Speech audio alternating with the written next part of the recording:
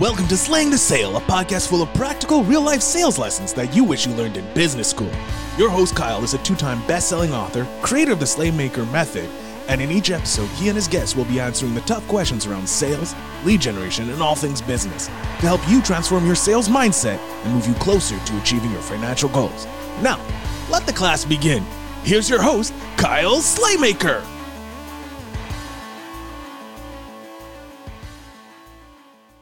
All right, everybody. Welcome back to another episode of Slaying the Sale. I am your host, Kyle Slaymaker, which you all know by now after, 70-some episodes.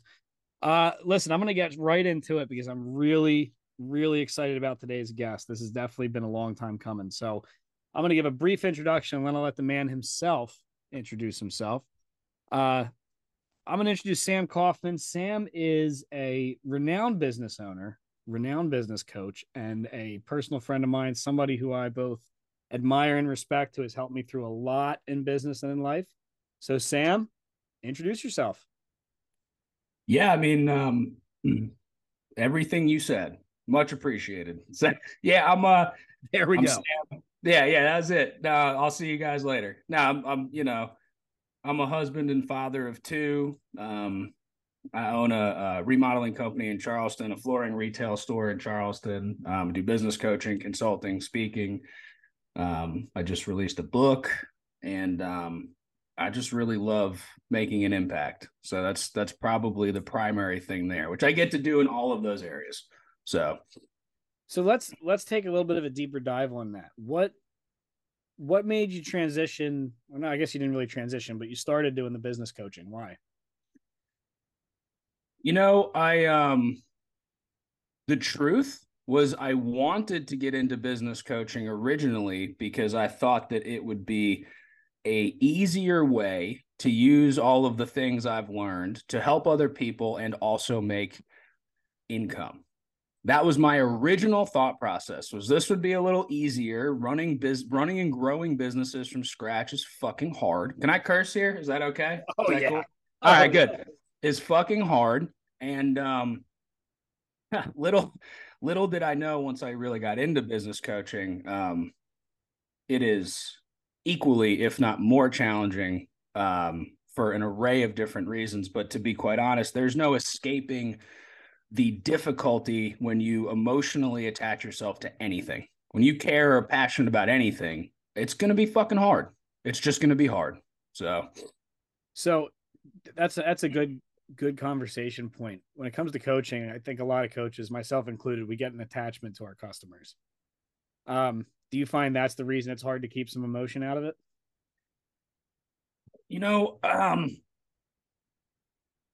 Yeah, man. I mean, all right. So let me back up a little bit. I'm gonna try not to take too long to tell this like background here, but so this July I'll have 10 years sober. So I got clean from drugs and alcohol a long time ago, and I was very young. But when I did that, that's where I got my first mentor. Like when you get clean, like when I got clean, the way I got clean in a 12-step fellowship, you get a mentor. That's where I learned about mentorship and guidance and this and that. So in that scenario, then I started mentoring and guiding people. So all of my adult life has been coaching, helping, mentoring, guiding, serving other people. Like from the time I was 22 on, I learned that service is the way to live, right? And so when I got into coaching, you add money to the transaction, and being in coaching was the first time I added money to the transaction of service. But what I found was the emotional attachment is no less whatsoever. So yeah, I become emotionally attached because it's not just the business owner, man. Like they come on calls with you and they talk about their employees and their families and their kids, and every goal that they have is tied to your guidance and walking them through the life situations. Because you know this, but business coaching is 10% business and 90% how you live your life. We talk more about how you're living your life and your habits and your routines and how you're showing up than I can fix your business procedures in a 25-minute phone call. It's holding you accountable to implement them. That's the difficult part. Does that make sense? That makes perfect sense. Good Lord. So let's talk about the book, right? Let's get that out of the way because you recently became a #1 bestseller, right? Congratulations. Allegedly. Thank you. Yeah. Allegedly. Tell us about it. Yeah. I mean, I don't know if you show the recording ever, but it's right here. Never Stop Building. Man, I've always felt like I pretty openly talk about like being in recovery often. And I've always felt that like the principles and like the way like getting clean really set the stage for everything else that I started to do. And not just because I physically got clean, but like the principles I learned to stay clean sort of applied to everything else. So like what I wanted to do in the book was find a way to like harmonize all of my experiences over the last decade, from getting sober to meeting my now wife to adopting my 2 kids to starting, I think in here I list the dozen businesses that I've started, and now I've got 2 that are successful. But I wanted to find a way to like short and sweet tell the story of how it all ties together. And that's sort of what this book was for me. It was that outlet to tell that story in a short, concise, and hopefully somewhat entertaining and funny way. So that's what I did. It was a long, painful process that I now learn I could probably write another book in about 40 days. It's funny how that works. You painstake over the first one. Dude, you actually are the one. It was you. I was on a phone call with you, and I said something about writing a book, and you were like, you're like, I'm 6 books in, and at this point, I could get a book out by tomorrow. You said something, and I was like, there's no way. And now after the first one, I get it. Now I get it. Yeah, it's a learning experience. Like so many people overthink it. I think a lot of it has a mental standpoint to it, especially when you're getting emotional and you're telling stories like that. But once you do it the first time, man, it's a breeze. Not trying to say I'm like the world's greatest author or anything, but yeah, I just looked. I've got my big book for Slaying the Sale. That's like now it's up to like 200 pages. I've got a bunch of ebooks. I've got a children's book that I wrote. Yeah, just going to town. That's how you do it. All about content, buddy. It is all about content, and there's like, it's funny though, because that's like everything else, man. Like once you figure out how to make one business successful, all of a sudden the rest of them become pretty simple. Once you figure out how to make one relationship successful, you sort of kind of nail relationships in general. Once you figure out how to write a book, you sort of figure out how to write books. But dude, if you don't start and finish, you just never figure it out. Like I have a page in here in the very beginning where I was like, this is my third start to writing a book, but it will not be like, it will be the first one I don't quit. Like, good. Yeah. Which it did. I was the first one I didn't quit. So celebrate wins all around. For sure. So there's 2 things I want to definitely make sure we touch on today. One is what we just talked about before we hit record, because I think it's fantastic. And we'll get to that. But one of the things that I found most powerful on this podcast is when I had Mike Claudio on, the Silverback himself, which you know very well. I know. For our listeners, there was a section on that I wanted to get Sam's input on. When Mike was talking about how he sometimes gets messages like, "Oh, you're not the way you used to be," and Mike's response was, "Fuck you, you selfish son of a bitch. You're damn right. I'm not the same I was." Right? Sounds Mike-like. Yeah. It sounds very Mike. I'm telling you, even though we had audio issues with that episode, like that episode is one of my favorite. Now you work with Mike at WinRate. You're a rock star coach. We know that. What do you say to the listeners who may receive messages like that? They're in that stage where they're growing, they're getting more vocal on social media, and they're getting messages, they're hearing from haters, hey, you're not who you used to be. You forgot where you came from. What would you say? Yeah, well, there's 2 things, man. Like the first one is the people that have a relationship with the old you are probably and more than likely not going to want a relationship with the new you. So like you have to keep in mind that the person that you attracted into your circle prior to changing isn't the person you would want in your circle now anyway. You are attracting a different type of person, and you are deterring that old kind of person. And it's going to hurt, because anybody with any semblance of empathy or sympathy or love or service, I wanted everybody to come with me.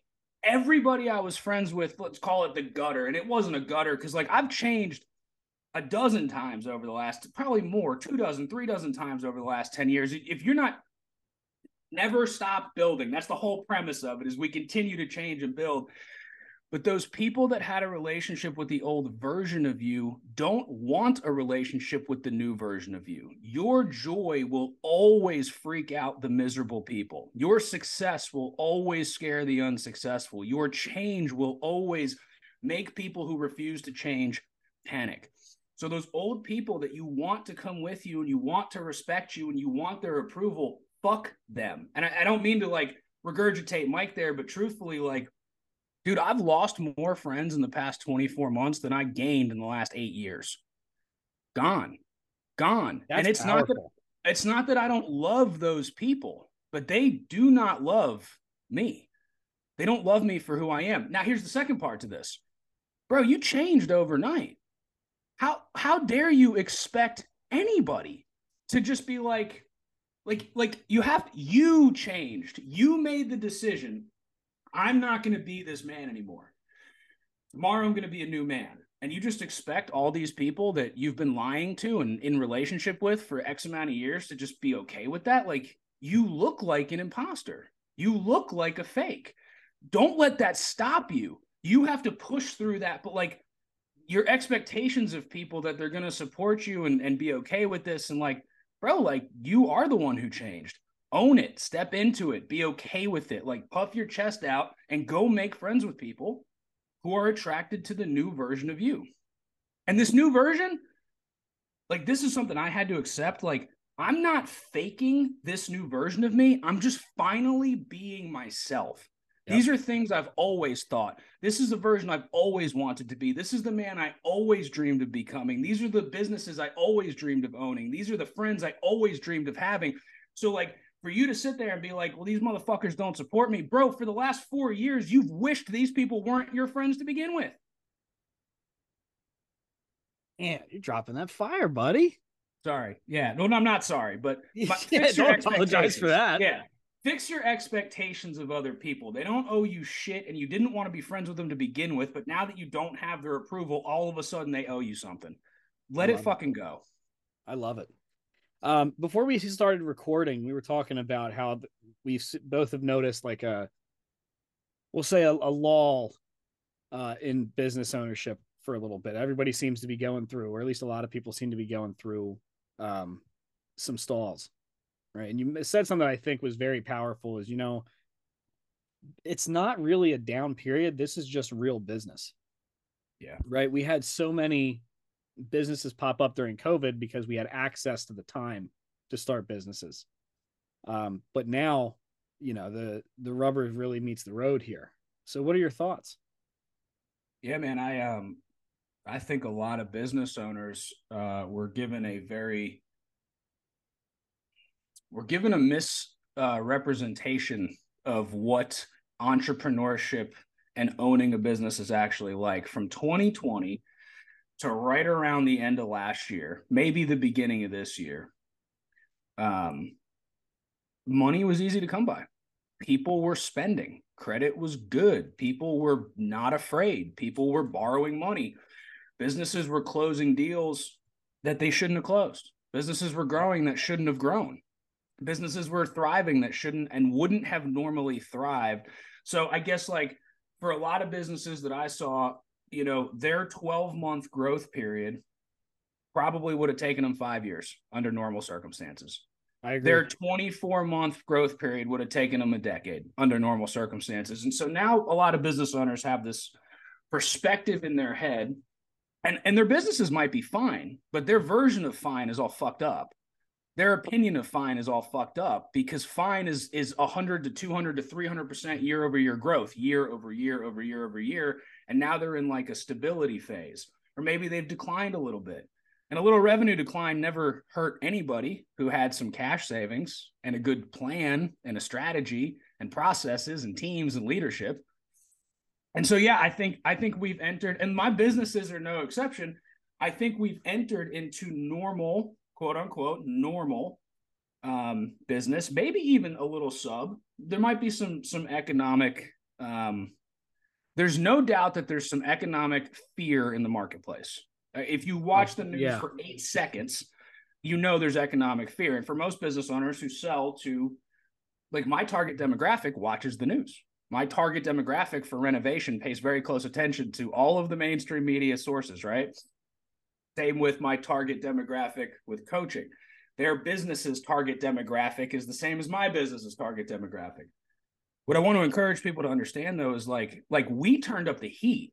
So, like, coming into this year, we saw the slowdown coming in Q4 of last year in the remodel side. And we had two options. We can let this hurt us to the point where we have to downsize a little bit to ride the wave, or we can turn up the heat. And that's what we did. We turned up the marketing spend heat. We turned up the hiring heat. We turned up the production heat. 10 years ago, I heard Gary Vaynerchuk say, all these businesses, when things get hard, they turn off their marketing. They let people go. They go into this scarcity protection mode. They end up losing their business. The businesses that thrive in a downturn, and this, I'm not even saying this is a downturn, but the businesses that thrive when things get tight are the ones who go all in. So here I am, 10 years after first hearing that message. Things are turning a little bit in just the general economic sense in most places in the country. We just turned up the heat. We turned up the heat and we started to dive into our net profit margin tighter than we've ever dove into our net profit margin, and we're doing very well. You can't operate on fear. This is normal business. This is what it's going to be like this for the next 10 years. Like, I mean, that's a strong assumption, but like, we're not going to go back to what we were living in the best economy that ever existed for a very short period of time. It ain't going back there overnight. Like, it's not going to happen. This is it. Like, learn how to thrive here and you will literally kill it forever. So for our listeners that are either just in the infancy of starting their business, or the ones that are getting ready to start a business, right? How would you say, because I think there's going to be a big disconnect between what they have in their mind because of seeing everything in COVID and what they're going to expect or what they're going to actually experience. What advice do you have for the soon to be or just starting out entrepreneurs who are starting in this market, in this economy? You know, honestly, man, it'd be the same advice for any other economy. Get your core values set up, get a solid mission statement, get your vision clear, and hire a really good team. And you know, I mean, this is probably not something I would have said 5 years ago because I really didn't understand it, but like, your top line revenue means nothing. Your bottom line net profit margin is the only number that really matters. Yeah. And that's coming from a guy who chased top line revenue, millions and millions in revenue to look back and have nothing to show for it. Focus on your bottom line. Focus on your net profit. Focus on, so like, yeah. And so like, what's funny though, like funny story there is like in the height of the greatest business economy that ever existed, I almost lost everything. I mismanaged my business so bad in the end of 2019, coming into 2020, that I was almost bankrupt. And so where everybody else was in this like free money EIDL, I was so fucked up in 2020. I never even got EIDL. I was so like hyper focused on fixing my business model that I was too late to that party. And so like where all these people were getting all this free money and they like, now granted, had I been given it, do I think I would have stewarded it properly at the time? No, I really don't. If I had it today, would I have stewarded it properly? Absolutely. But God protected me from myself. Like I did not have access to things I was not ready to handle. And I'm super grateful for that. But my point is like, I feel super fortunate for the 12 months of rebuilding I went through during the greatest economy ever, because I didn't get to reap the rewards like everybody. I had to come out of that. I went into that broken and I had to come out of that healed.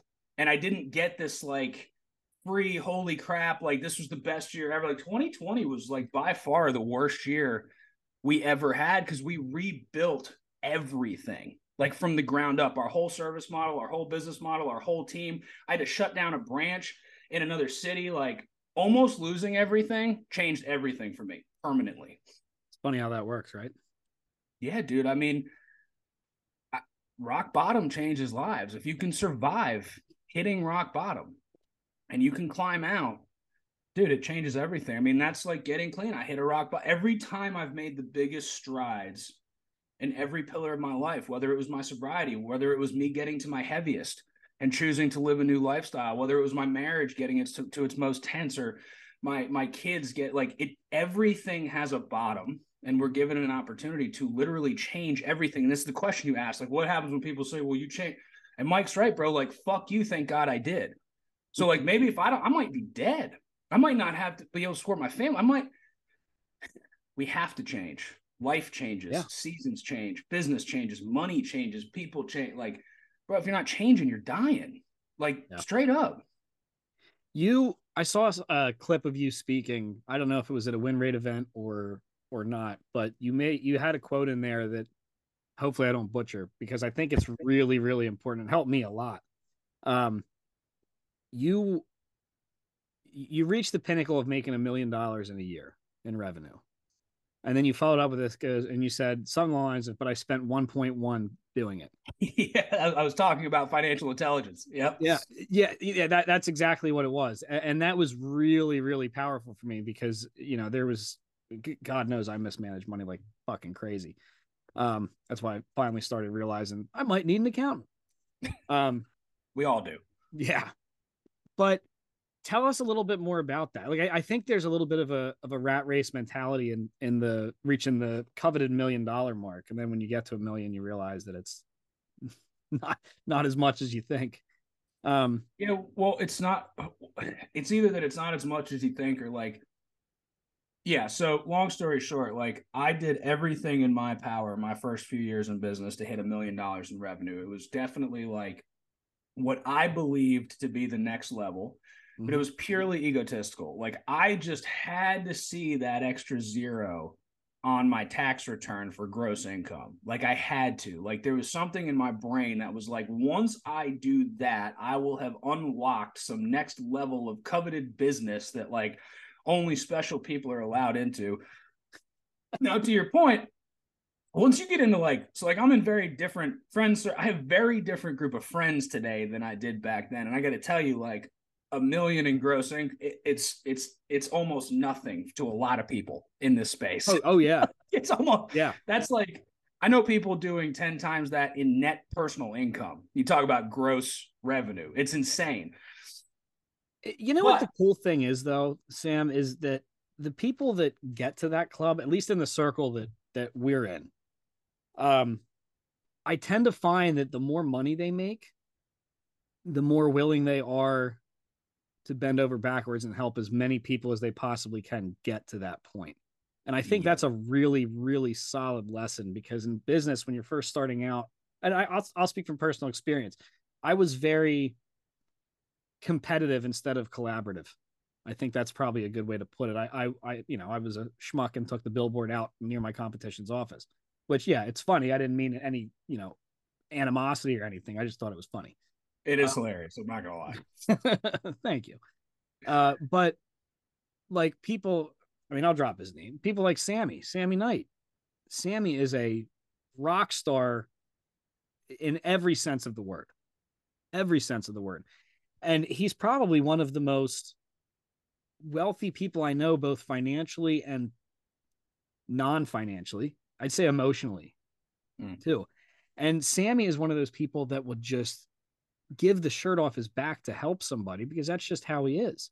So do you find like there's a fine line between those levels? Like, is it the $1 million mark where you start seeing more people being more helpful? No, I've found it's not. What I've found is the people who are of super service, they've been like that for a long time. The money is a result of the service mentality, not the other way around. And so, like, and I'll share this story for you, like, and for your listeners. So I got talk about like hitting $1 million. This was like, we hit $1 million for the first time like 5 years ago or something. And like, My income hit about $100,000 a year, net income, $1 million business, quote unquote. We call it $1 million business. It was probably worth negative 300 grand, but we call it we call our business the value of its revenue, right? Even though it's relatively Everybody inaccurate. does. Everybody right. Even does. though it's very inaccurate. But I had the big quote unquote business, and I hit like 100 grand ish. I would go between 90 and 120 every year, right around 100. And for years, dude, I stayed stuck there. And no matter what I did, I got the business up to 1.5. I made no more money. I brought the business back to 850 to cut costs. I made no more personal net income. Nothing I did made any difference on my net income. And I would get so frustrated as I continued to go on and on for years until I did one thing.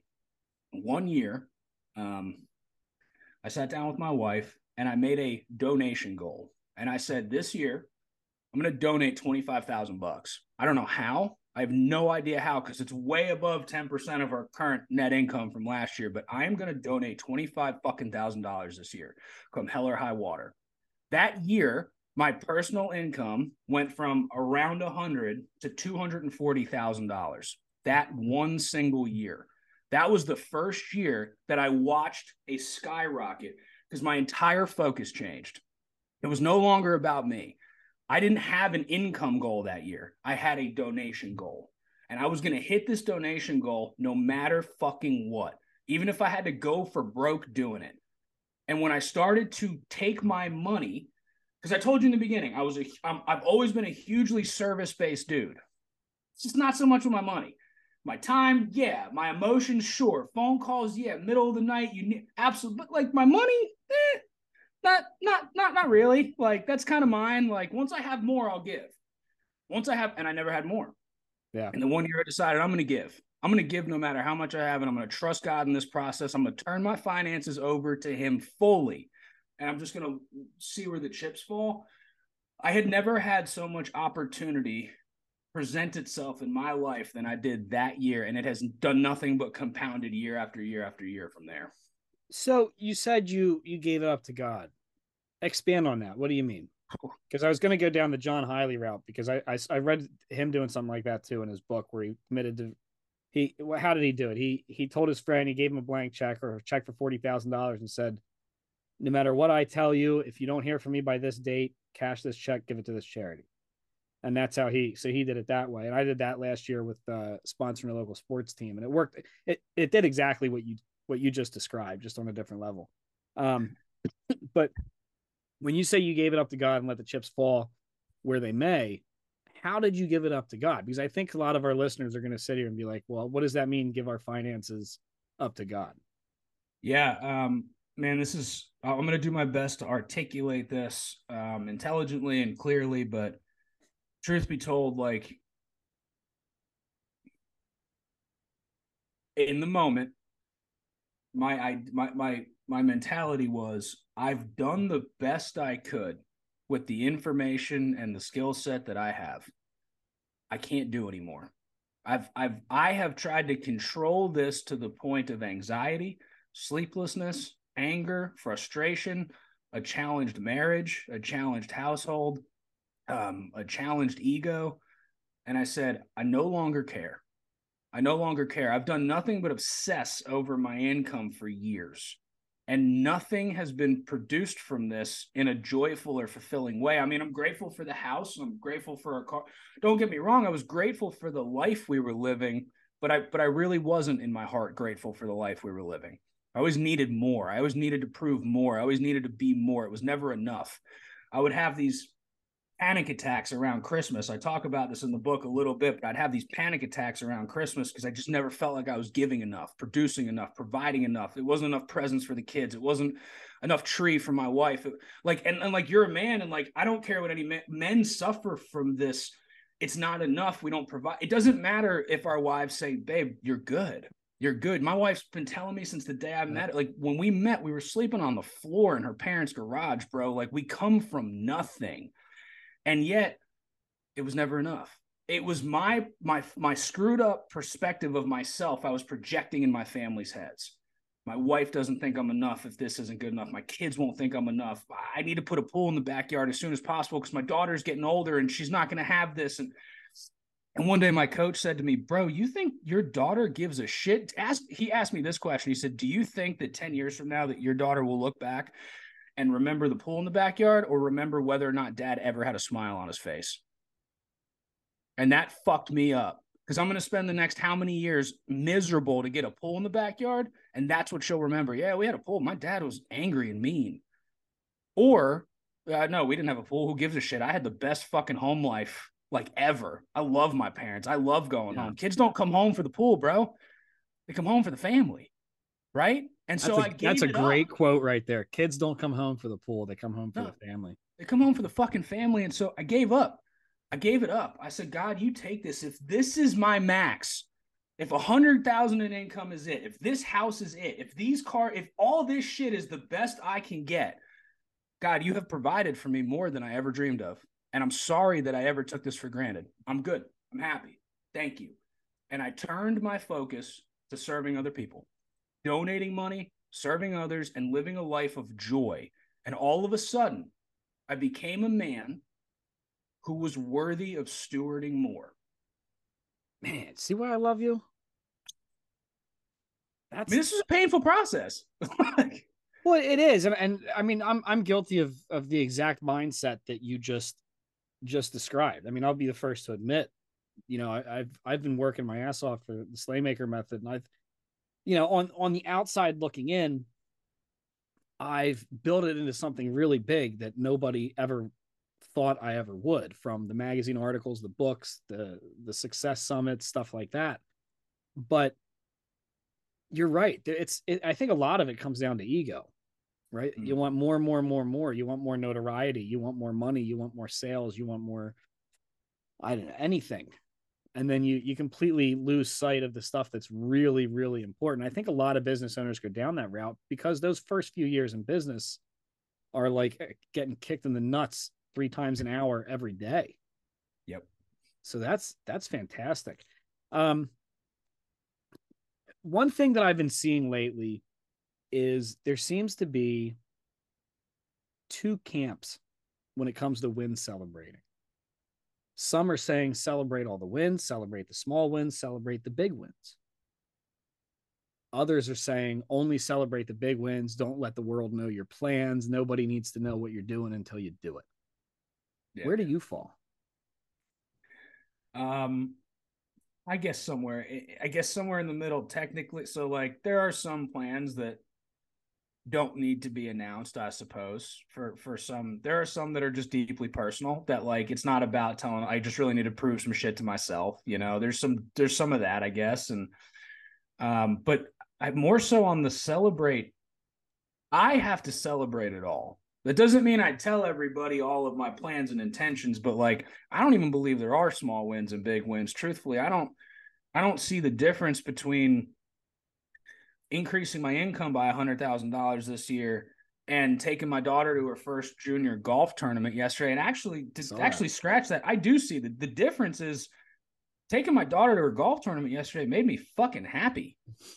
Increasing my income actually isn't making me any happier. It's giving me the ability to continue to position myself for my future, but it's not bringing me any joy.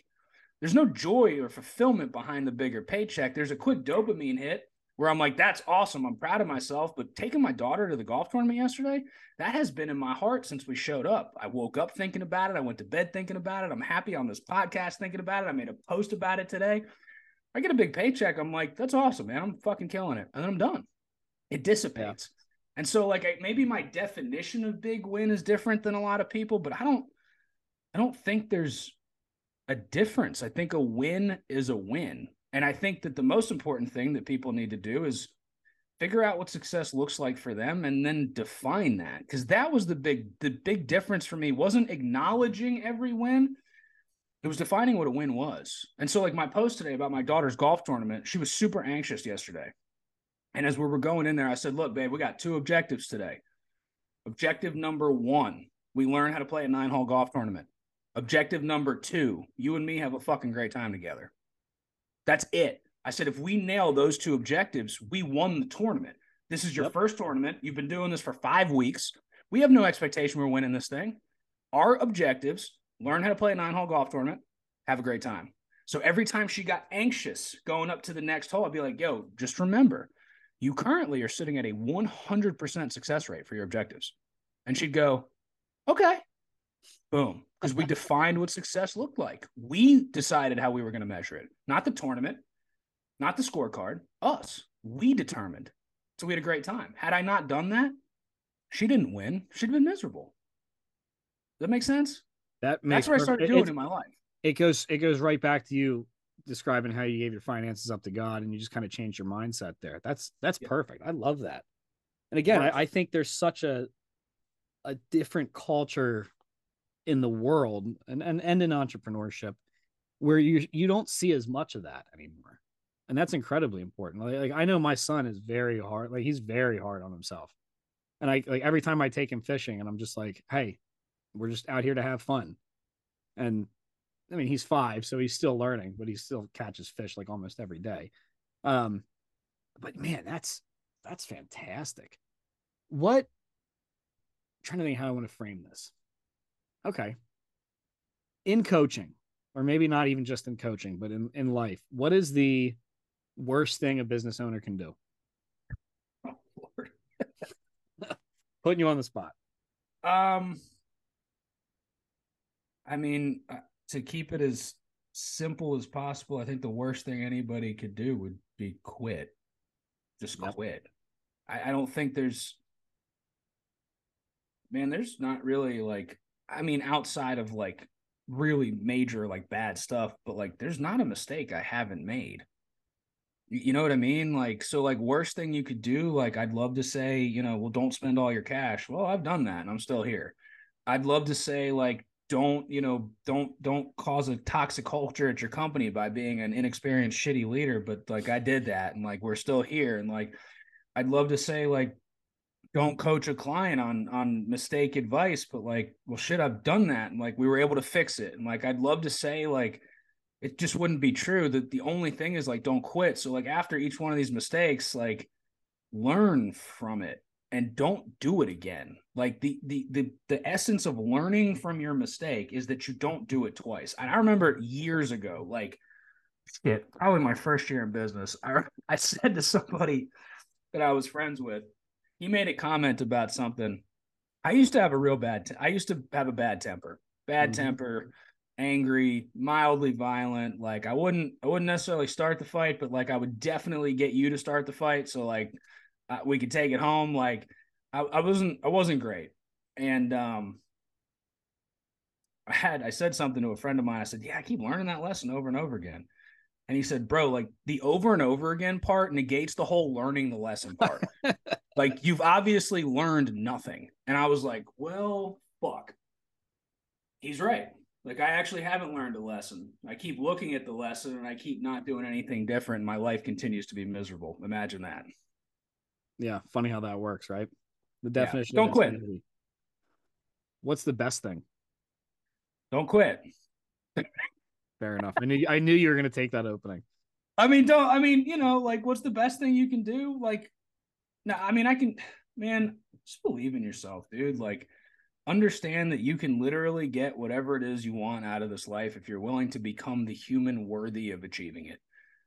Yeah. It's just for so long for me, it was all results driven. It was all head down hard work. It was all grind. It was all I'll be with my kids later. I'll be with my wife later. I'll work on my faith later. I'll work on my recovery later. It was all this like success had to come first. Then I would go and work on my character and backwards. When I put my character first, success just naturally started to fall into the buckets like on its own. It's not that it's easy. It's not that it's perfect. It's just that it's become very simple. That's really good. I think especially as men, there's still sort of a stigma around our emotional intelligence and our emotional needs because men are incredibly hard on ourselves. Incredibly hard. We feel so many societal pressures that, it can be crippling at times. I know guys with anxiety, depression, and stuff like that just they could be so good, and they are so good, but they're held back by just trying to be this image that, I want to say this right, is their image, but also isn't at the same time. It's more their image of what society's image is. Exactly. Yeah. It's your perspective of yourself that you've placed in someone else's head. That's what it is. And like for me, I like when I suffered from this, and I still do at times, because like, and look, I'm gonna say like, and I've always believed, and I believe this is true, like we are biologically and like psychologically wired to provide. It's a survival thing. Mm-hmm. Part of the problem with this psychological and biological need to provide is that it has actually become really fucking easy to provide. We're not out all day hunting with the hope of killing one thing to feed our family for 3 days in a cave while we like, it's not like that anymore, but we're still that primal brain. Like the brain has not evolved in quite some time. Society has, the environment has definitely come a long way, but that primal brain still exists. So now it's more. So like for me, like looking around and going, the house isn't enough, and this isn't, because I have nothing to hunt. And so when I turn my focus to hunting my own character, hunting my own integrity, that's the provision that my family needs, because it's really easy to provide food, bro. I literally could minimize this screen, go to Instacart, and have a month's worth of food delivered to my door with the click of 4 buttons. That doesn't bring any fulfillment anymore like it used to. That doesn't meet the biological need to provide the provision. You talked about the emotional part of it.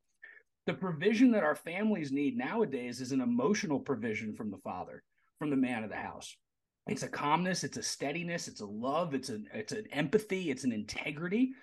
If we can hunt and focus on that, when I started hunting and focusing on that, understanding that all my other needs would be met, no matter what. I know how to make money. I know how to food shop. I know how to pay for a house. I know how to do all this shit. I learned this shit years ago, and I just kept beating my head against the wall. I focused on the other side of this, the heart side, the side you're talking about, the anxiety side, the depression side. Because you know what kills families? Depressed men, anxious men, scared men, fearful men. Men aren't just inherently lazy and sleeping in too much and fat. This isn't just like an obesity problem or I just can't get out of bed problem. That we have an entire society of scared, anxious, depressed men. Mm-hmm. So when I realized that even successful, even with $1 million business, even with $100,000 in net, which means it's so funny to like looking back on that, but like I was a scared, anxious, depressed man. I had a front. My business was a front. My content in 2019 was a front. It was a front for a version of me that I hated.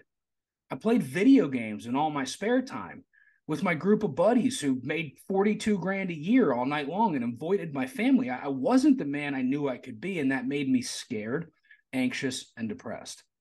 When I turned all of my energy over to fixing myself and becoming the man that I knew God made me capable of becoming, all these other things started to smooth out. Now, mind you, it's been a 4 or 5 year process of really working on myself, on top of a 5-year process of working on myself to get clean.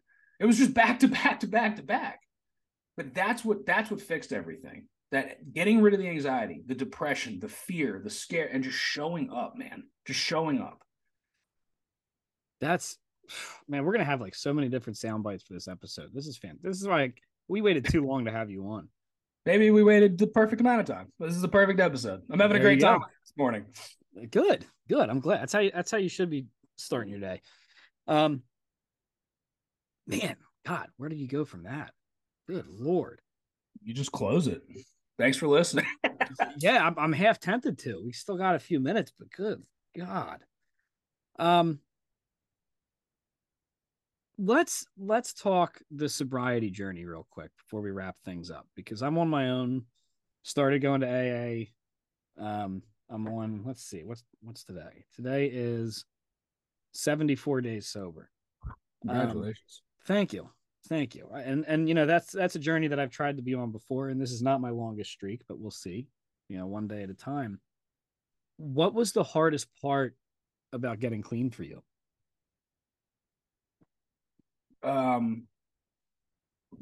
The hardest part about getting clean was literally making it through the first day. To be honest, the very first day of 24 hours, like I went a long time not able to get 24 hours. Like, yeah, whether it was just a sip or just a hit, or it was always something, you know what I mean? The hardest part about staying clean was changing everything about myself, because the man who walked into his first meeting was going to relapse. If I didn't become a new man, like the man who got clean was a man who used drugs to mask his emotions and cope with life. If that man didn't die and become somebody new, that man would have used again.